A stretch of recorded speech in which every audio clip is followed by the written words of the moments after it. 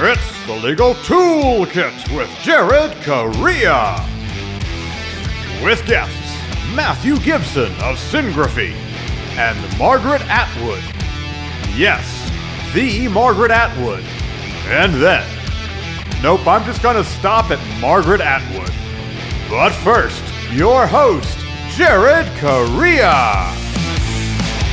Welcome back for another episode of the Legal Toolkit Podcast. We're the dystopia of legal podcasts. And yes, it's still called the Legal Toolkit Podcast, even though I've never even used a flat bastard file. I'm your host, Jared Correa. You're stuck with me because Ben Stein and Jimmy Kimmel, both of them, as it turns out, were unavailable. And if you get why I'm pairing those two, you're probably older than me, so it's time for that colonoscopy. I'm the CEO of Red Cave Law Firm Consulting, a business management consulting service for attorneys and bar associations. Find us online at redcavelegal.com. I'm the COO of Gideon Software. We build chatbots so law firms can convert more leads, and conversational document assembly tools so law firms can build documents faster and more accurately. You can find out more about Gideon at gideonlegal.com.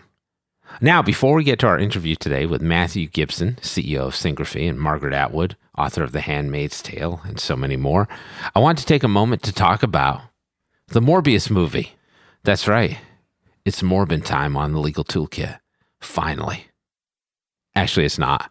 I heard Morbius sucks, and I'm not going to go see it, even if it does star two other Jareds. So we're skipping the monologue this episode, and that's so we can spend more time talking with our special guest, Margaret Atwood. Interestingly enough, and I bet you didn't know this, she actually invented an early remote signature tool called the Long Pen, which was originally built for long-distance book signings. But that invention has now morphed into an e-signature company with a broad base of services. So we'll bring on that company's CEO, that's Matthew Gibson of Syncgraphy, and chat with him too. I mean, why the hell not? Now, before we get to our conversation with author Margaret Atwood, her less famous fellow Canadian co-resident, Joshua Lennon, has you for this week's edition of the Clio Legal Trends Report. Here's a fact. When it comes to sharing documents with lawyers, clients prefer online options. I'm Joshua Lennon, lawyer in residence at Clio, and this is just one finding from our recent Legal Trends Report. It's not surprising that at least 62% of law firms support electronic documents and e-signatures today, because that's what clients want. Our data shows that email, secure client portals, and online file sharing all outrank physical mail in terms of how clients want to receive and share documents. Today's services reduce the time it takes to get a simple signature from days to seconds, making it more convenient for you and your clients to work together. For more on how today's clients prefer to work with their lawyer, download Clio's Legal Trends Report for free at clio.com/trends. That's Clio spelled CLIO.com/trends. All right, let's get it. It's time to interview our first guest. My first guest today is Matthew Gibson. He's the co-founder and CEO of Syncgraphy. Hey, Matthew, thanks for coming in today. How you doing? I'm doing real well. I'm very pleased to be here. Great. Thanks for coming on. You're running this, broadly speaking, e-signature company, right? And I mean real broad. Yeah. Because you guys have like this really interesting tool called the Long Pen, which is like a physical e-signature device. And I talked to your team like a few months ago, and I'm just fascinated by the whole thing. I'd never heard of this before. I'm assuming some of our subscribers have never heard of this before. So can you tell me what the Long Pen is and what it does? I can tell you it had nothing to do with professional services, but it seems to have morphed quite rapidly into that. I mean, the Long Pen, this goes back to sort of 2005. Really what it is, it's a printer that will print biometric and forensic signatures onto paper or any other kind of handwriting you want to send across to it. Including biometrics. I didn't know that. That's super interesting. Yeah, pressure, speed, cadence, all of it. Yeah, so can you talk to me about the technology behind this? Because, like, how do you make sure that that signature is viable? Because I think everybody thinks of this in, like, the e-signature world, where they're tracking for different metadata. You bring in a really smart forensic document examiner, and they basically take a look at what's going in and what's coming out. And we had somebody come in for 8 months, basically put us through our paces. And the net end result of that was what is going in, which includes the pressure of your handwriting, the speed at which you do it, all the nuances of your signature get translated to this bit of hardware and affixed to a physical document somewhere else in the world. The eSign Act came into effect roughly in 2000. Yes. And we're now 2022. And a lot of things have gone digital. I mean, the digital transformation that we're all talking about, the ease of use, the speed. But what hasn't gone away, and when the eSign Act came into effect, everyone felt, just like when the e-book came into the world, that all books were going to disappear. So when the eSign Act was introduced, all paper was going to go away. And what we've discovered as a company is that paper is not going away. There are transactions, even though the eSign Act says that a fax is a legally binding document, internal legal and compliance departments are going to look at somebody proposing that and go, I don't care if it's legal under the Act. We're not doing that for our multi-million-dollar deal. And so one-time original signatures on paper is still the gold standard globally, but it's really inefficient. I mean, you don't want to put things in couriers. You don't want to have today's world, people coming down and being in your office. And so we've wrapped all the best parts of paper into a digital channel, and we just made it a hell of a lot more convenient. Yeah, that sounds like the obvious route to take. So I think a lot of people think, especially attorneys and professionals who are not as tech savvy, that like the e-signature thing is kind of a new deal. But there's been a federal law on this for over 20 years. Yes. And can you talk about, I know you've seen a lot of changes, but what do you think are the most relevant recent changes to the way people utilize e-signatures? I think it's coming down to an element of trust in them. I mean, because again, paper really, even today, is still the gold standard of a transaction. Yeah. Because there is the forensics, there is this is your signature, there is identity certainty associated to it, there is case law. And so what we're trying to do as an industry is speed up. And I think that when you first had e-signatures hit the market, which is around 2010 in any sort of meaningful way, from our perspective, they were, the products that are being introduced and interestingly still being used today are products and solutions of convenience rather than compliance. Yeah. And to that point, because paper and your original signature is still the gold standard, how do you translate that into a typed signature? And we refer to many of the sort of solutions out there. A typed signature is a proxy signature. It's a proxy of your signature, but it has no identity certainty associated to it. I could be sitting at your computer selling your condo if I had access to your computer. And so what has changed is that I think much of that was the catalyst of that was the sort of global pandemic, which was, we can't actually meet with our clients, but we have to run our business and we have to get things done. And so that really was the running and screaming in all directions. And you had the 100-mile-an-hour duct tape that was, what are we going to sort of bandage together to solve this problem, to continue functioning, to service our clients? And so what you ended up seeing was, sharing accounts, seat licenses from some of our competition. What you'd have is a law firm with 40 lawyers, but they'd have 3 seat licenses to accommodate signatures. So you'd have a complete disconnect on e-discovery. There's no ownership of documentation. And really what happened with the pandemic is we have to learn how to do this remotely. And lawyers historically, and you can correct me if I'm wrong, my perception is they don't really like change. Oh, not going to correct you on that. If something is working, why change it? And I think what really happened is, what do you mean I can't get in my car, or my client can't come into my boardroom? And that was, then what do you do? And so the change was forced on them. And so I see the industry really has been accelerated by that, but it's also opened the door to, from my perspective, a great deal of risk that's been associated with how business has been conducted during the sort of 2-year stage. What in those solutions is going to stick? What's going to come back to haunt people with what they've been forced to do? I like that you decided that chaos was the governing principle, and then people developed a plan B out of that. I think that's largely true. It is. Yeah, what I think is interesting is I think people who are listening to this are probably thinking like, wow, there are a lot more ways to get a signature. There's a lot more ways to authenticate identity than maybe they thought. So how do you go about, and providers in your space go about, trying to identify the appropriate solutions for law firms? Is it based on the attorney? Is it based on the practice area? Like, how do you define the need for a particular product? Anything of material risk. I mean, law in by its very nature has risk associated to it, and responsibilities and regulatory expectations and societies that are watching. Mm-hmm. And I think that we as a company are providing a toolkit to all intents and purposes. I mean, Syncgraphy, its sort of byline is the signature company. The signature company means everything.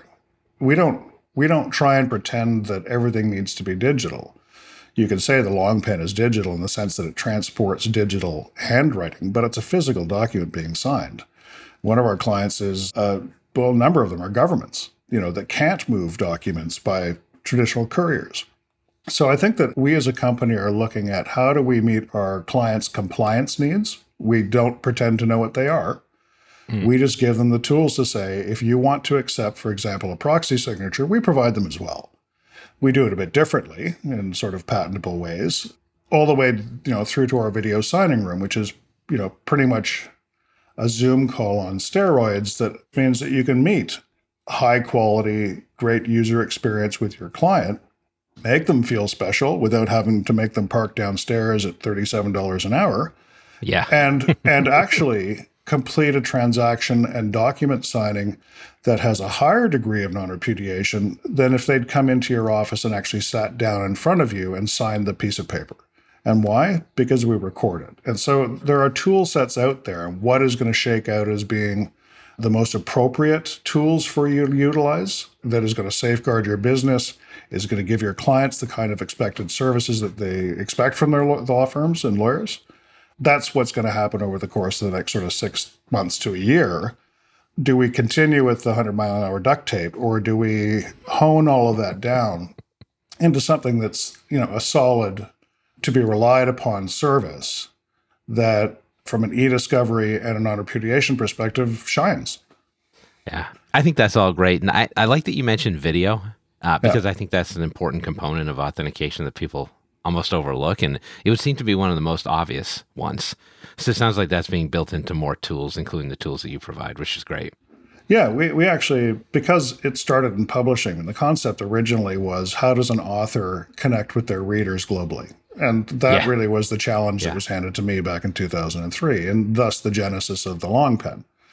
It'd be nice to see them over video, but it would be even nicer if I could sign a book for them and dedicate it to them. And that's really where it started. So, flash forward 15 years, and now we're selling to governments, social media companies, to high risk insolvency. I mean, all of the regulated industries, we've been replacing what we refer to as, again, proxy signatures with your original one-time use signatures, just as you did on paper. And so that's how we sort of differentiate.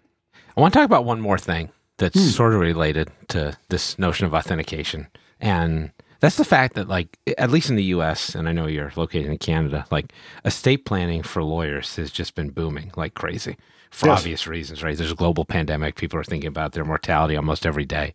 Yet there's a massive patchwork of rules on e-notarization. There's emergency laws. Now, after the pandemic is kind of entering this endemic stage, like, some states are walking that back. Some states are being really aggressive. What are you seeing in terms of e-notarization, how that's being used, and whether you think there's a pathway to sort of a unified solution in the United States and or the US and Canada? Yeah, Ron, remote online notarization is a huge growing industry now in multiple states do accept it.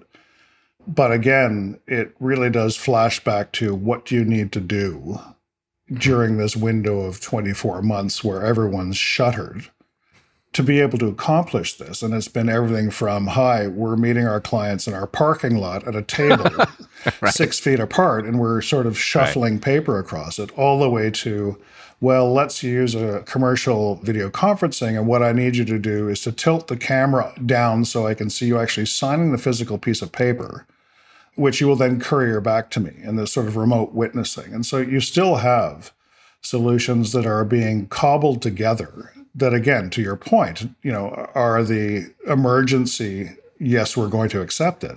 And the question is, how does that shake down? And it really comes to best practice. And best practice is something that can be played back, has a metadata audit trail associated to it that is absolutely bulletproof, that doesn't permit that's not what I said, or that's not my signature, or that's not the document I signed.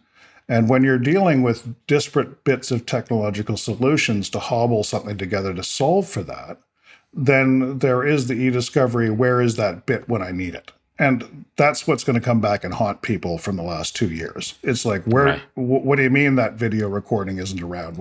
We need it. And so I think that you'll see a growth in this particular space of what we refer to as a video signing room. And that's a patented process because of our history with video and signing that is now a heavily growing industry and application. We've seen people crawl into our space. But from a RON perspective and notary perspective, it is going to have to shake down to something that is best practice. And there are going to be platforms that meet those needs and expectations from a regulatory perspective.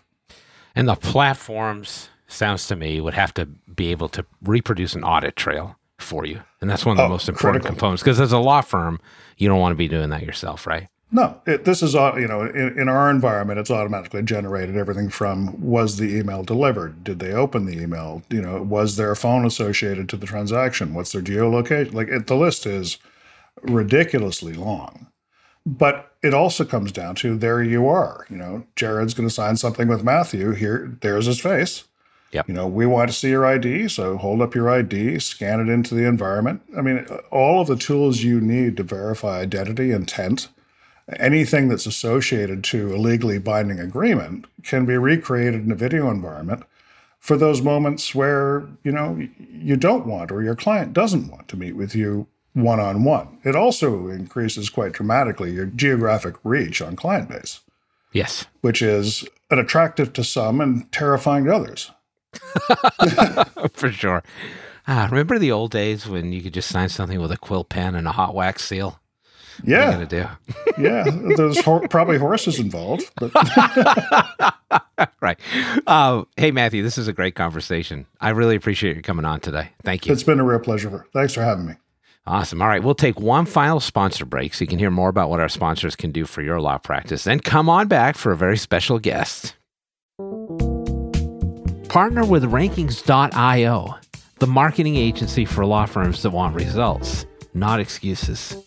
With flat rates for Google ads, a track record ranking attorneys for the most competitive terms on Google, and a team always easy to reach by phone, even during off hours, Rankings.io is the agency of choice for firms that want the rankings, traffic, and cases other law firm marketing agencies just can't deliver. Visit Rankings.io for a free consultation and start seeing your firm grow.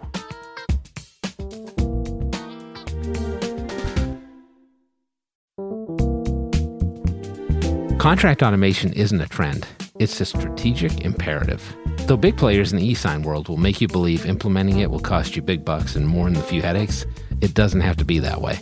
DocuBee is an easy-to-onboard, full suite of products that includes e-signature, brilliant workflow capabilities, and AI contract automation at nearly half the price of those out-of-touch behemoths. The one thing DocuBee doesn't automate? Their customer service. Visit get.docubee.com/contracts to set up a call with a real live person. DocuBee will be with you every step of the way.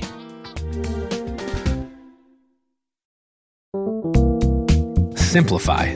With Cosmolex, the only fully integrated practice management solution. Everything you need, accessible anywhere. Trust and general accounting is built in, so you don't need QuickBooks. Cosmolex's Money Finder reminds you to bill for work you put into client matters so you don't leak money. That's messy. Lower cost, better business, and less frustration. Yes, please. It's all built in with Cosmolex. Free trial and take 20% off your first year at Cosmolex.com.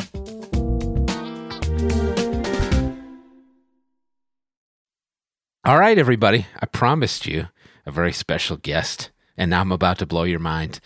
Not only do we have a second show guest today, which is very rare in itself, but our guest just happens to be Margaret Atwood, author of The Handmaid's Tale, as well as other notable works of art. Margaret, thanks for coming on the show. How are you doing today? I'm doing pretty well. How are you doing? I'm great. We're really delighted to have you, and I've got some questions for you. In the prior segment, we talked to Matthew Gibson, who runs a company called Syngraphy, and they sell something called the Long Pen. And so we talked about what that is, but what I thought was fascinating when I was talking to him is that I just thought you were a writer, but you do so much more than that. You invented this thing called the Long Pen, and you also have a bunch of other patents as well. Can you talk a little bit about that so we can keep this kind of related to the legal subject matter? Yeah, am I the Hedy Lamarr of remote signatures? I should say so, yes. Okay, so it all happened in a pretty ridiculous way, as a lot of these things do. For instance, Velcro got invented before they knew what they were going to use it for at all.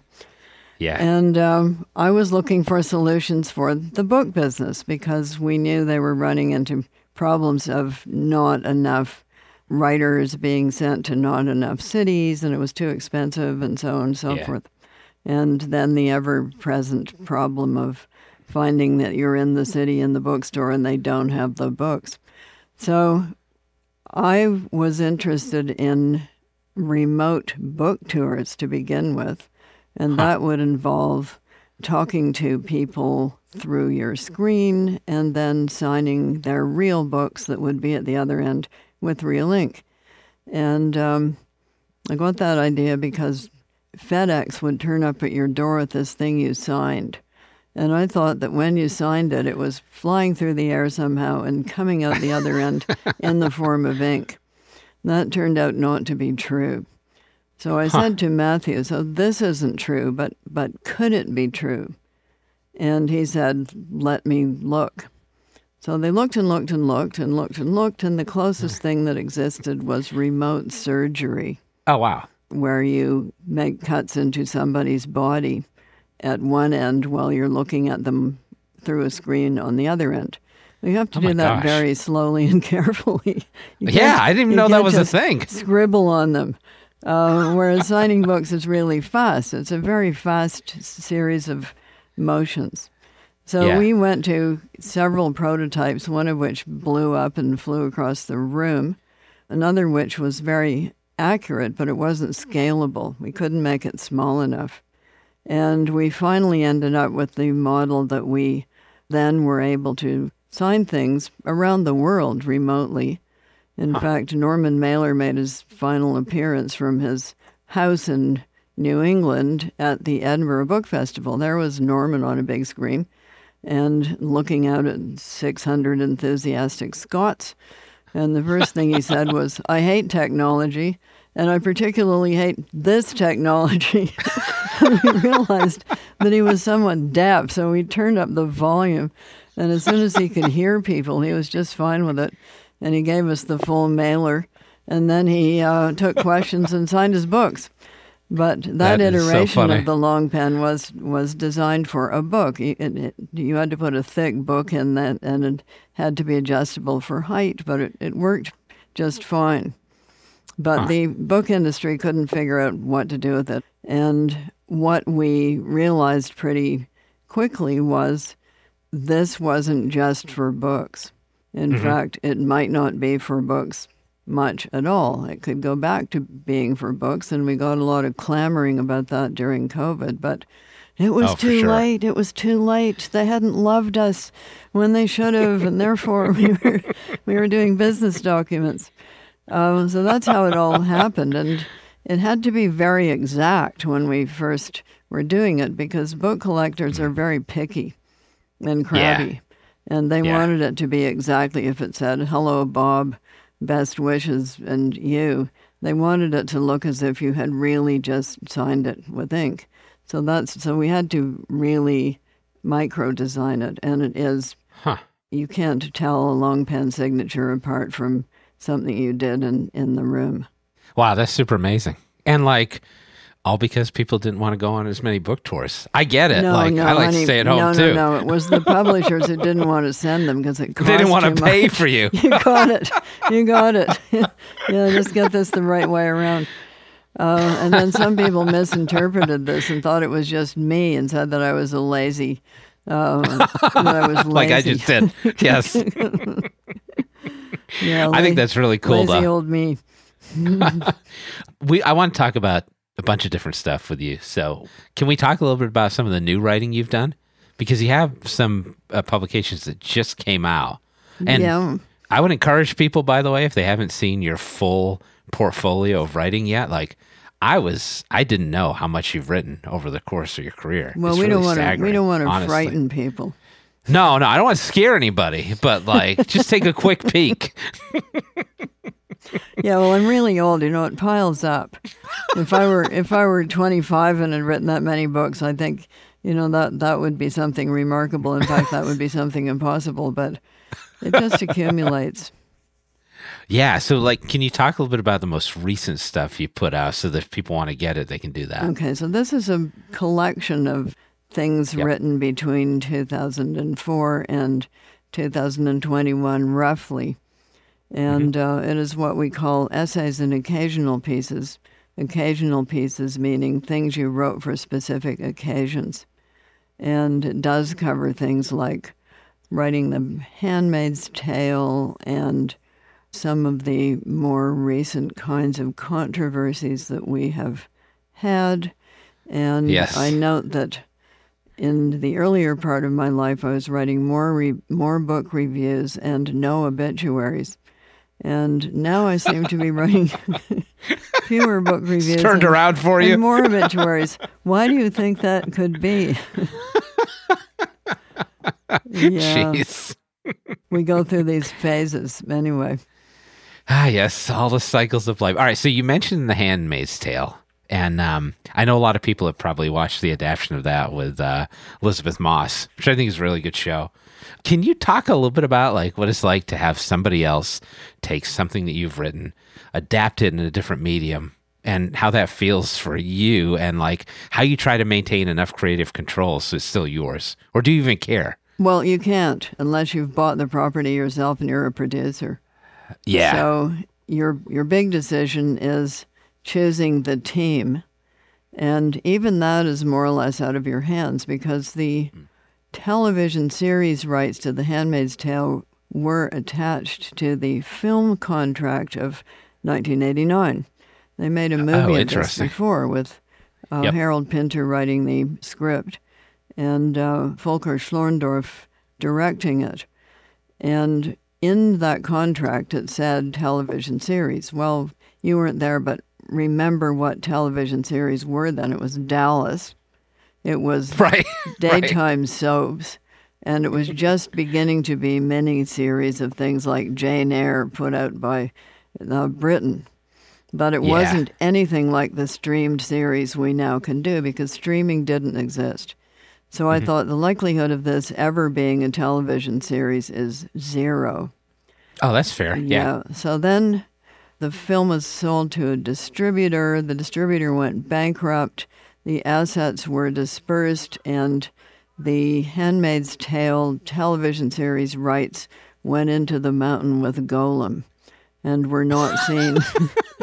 Were not seen for a long time. Nobody knew where they were. Everybody lost track of them, and people would come and say to us, can we do a television thing with Handmaid's Tale? And I would say, I don't know who's got the rights. And I didn't. So one day, in a fit of absent-mindedness, MGM opened a drawer, and what should be in it? What should be in it? But the television rights to Handmaid's Tale. So they started, and this was in the early part of the 21st century by this time. Yeah. And they started figuring out who they would develop this with, and they made one false start. I won't tell you exactly how false it was. But that didn't happen. And then Hulu, which at that time was a purveyor of movies nobody else wanted. Right. Let's This was pre-Disney purchase, right? This is pre-everything. Yeah. Yeah. So they decided to roll the dice and gamble. And they went straight. They didn't even do a pilot. They went straight to series. Oh, wow. And the showrunner was Bruce Miller. And Bruce talked himself into it because he had been in love with it since he was 19. So he was, I guess, what they call a stan. He was a super fan of The Handmaid's Tale. He knew everything about it. So he talked himself into the job that way. And then he hired really good people. And Elizabeth Moss was very keen on it, and she came in as a co-producer. But the team was, I have to say I was very lucky because the team was dedicated. It wasn't just a job for them. It was something they were passionate about, and that went all the way from the directors to the set designers to the costume designers, really to everybody, and all of the actors who were in it. So, yeah, I've been very lucky, and there have been some stellar performances coming out of it. Oh, for sure. So, yeah, I mean, that's really cool that you ended up liking the adaptation anyway. I know that's that great. doesn't always happen. Yeah, right. I've heard that. We talked a little bit about this before. We're talking about Canada. We're talking about the U.S. Some crazy stuff going on these days. And you've probably seen that the Supreme Court ended up getting one of their preliminary decisions leaked, which would overturn Roe versus Wade. I saw that. In fact, I've written about that in The Atlantic. And what I'm talking about is originalism in the American Constitution. Right. Because one of the things I did when I lived in Massachusetts for 4 years was I studied American literature and civilization of the 17th and 18th centuries. Not because I wanted to, I have to say. I had to.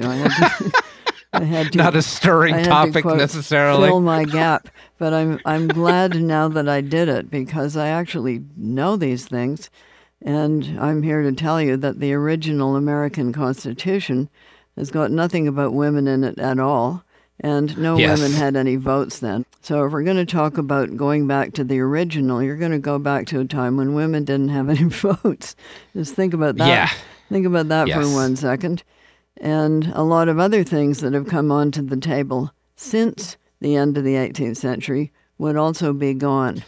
Yeah, things have changed a little bit in the last 250 years or so. A wee bit. Yeah, the underwear is really different. Right. I can attest to that. So, yeah, people should check out your article in The Atlantic. Do you ever feel like, I mean, you've written some of this dystopian work. Do you ever feel like we inch closer to that every day with some of the things that are happening? It's discouraging. I mean, you write these kinds of books hoping that people won't go there. And in the 90s, I thought, well, they're not going to go there. Oh, they're all just, Cold War is over. They're just going to go shopping and having parties. But then things changed, and once you remove something so huge as the Cold War, all the chess pieces are going to move around. And the next thing that happened was 9/11, and the next thing that happened was the big financial meltdown of 2008. And then things became quite different with the reinvention of Russia, which we are now seeing played out. Right. So that is part of what has been happening.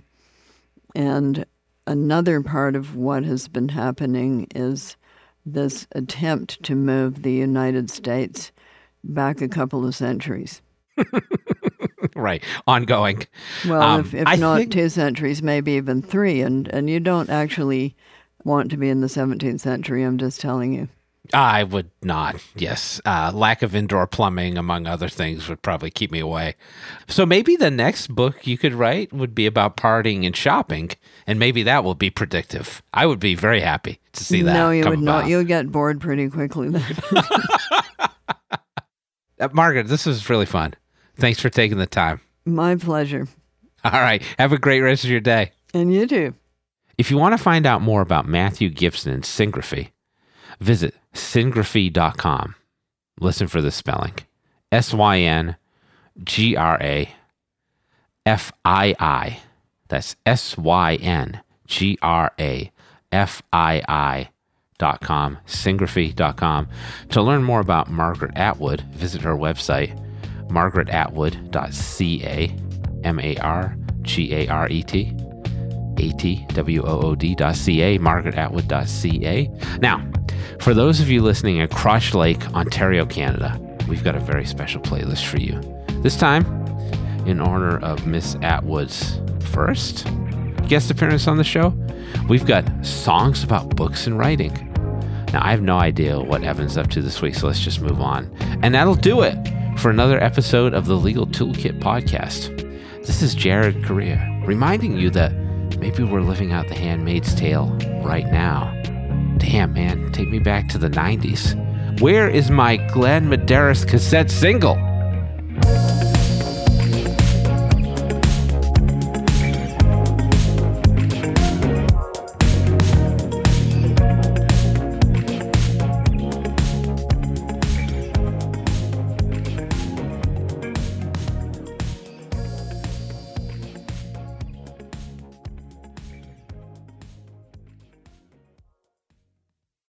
If you're a lawyer running a solo or small firm and you're looking for other lawyers to talk through issues you're currently facing in your practice, join the Unbillable Hours Community Roundtable, a free virtual event on the third Thursday of every month. Lawyers from all over the country come together and meet with me, lawyer and law firm management consultant Christopher T. Anderson, to discuss best practices on topics such as marketing, client acquisition, hiring and firing, and time management. The conversation is free to join, but requires a simple reservation. The link to RSVP can be found on the Unbillable Hour page at LegalTalkNetwork.com. We'll see you there.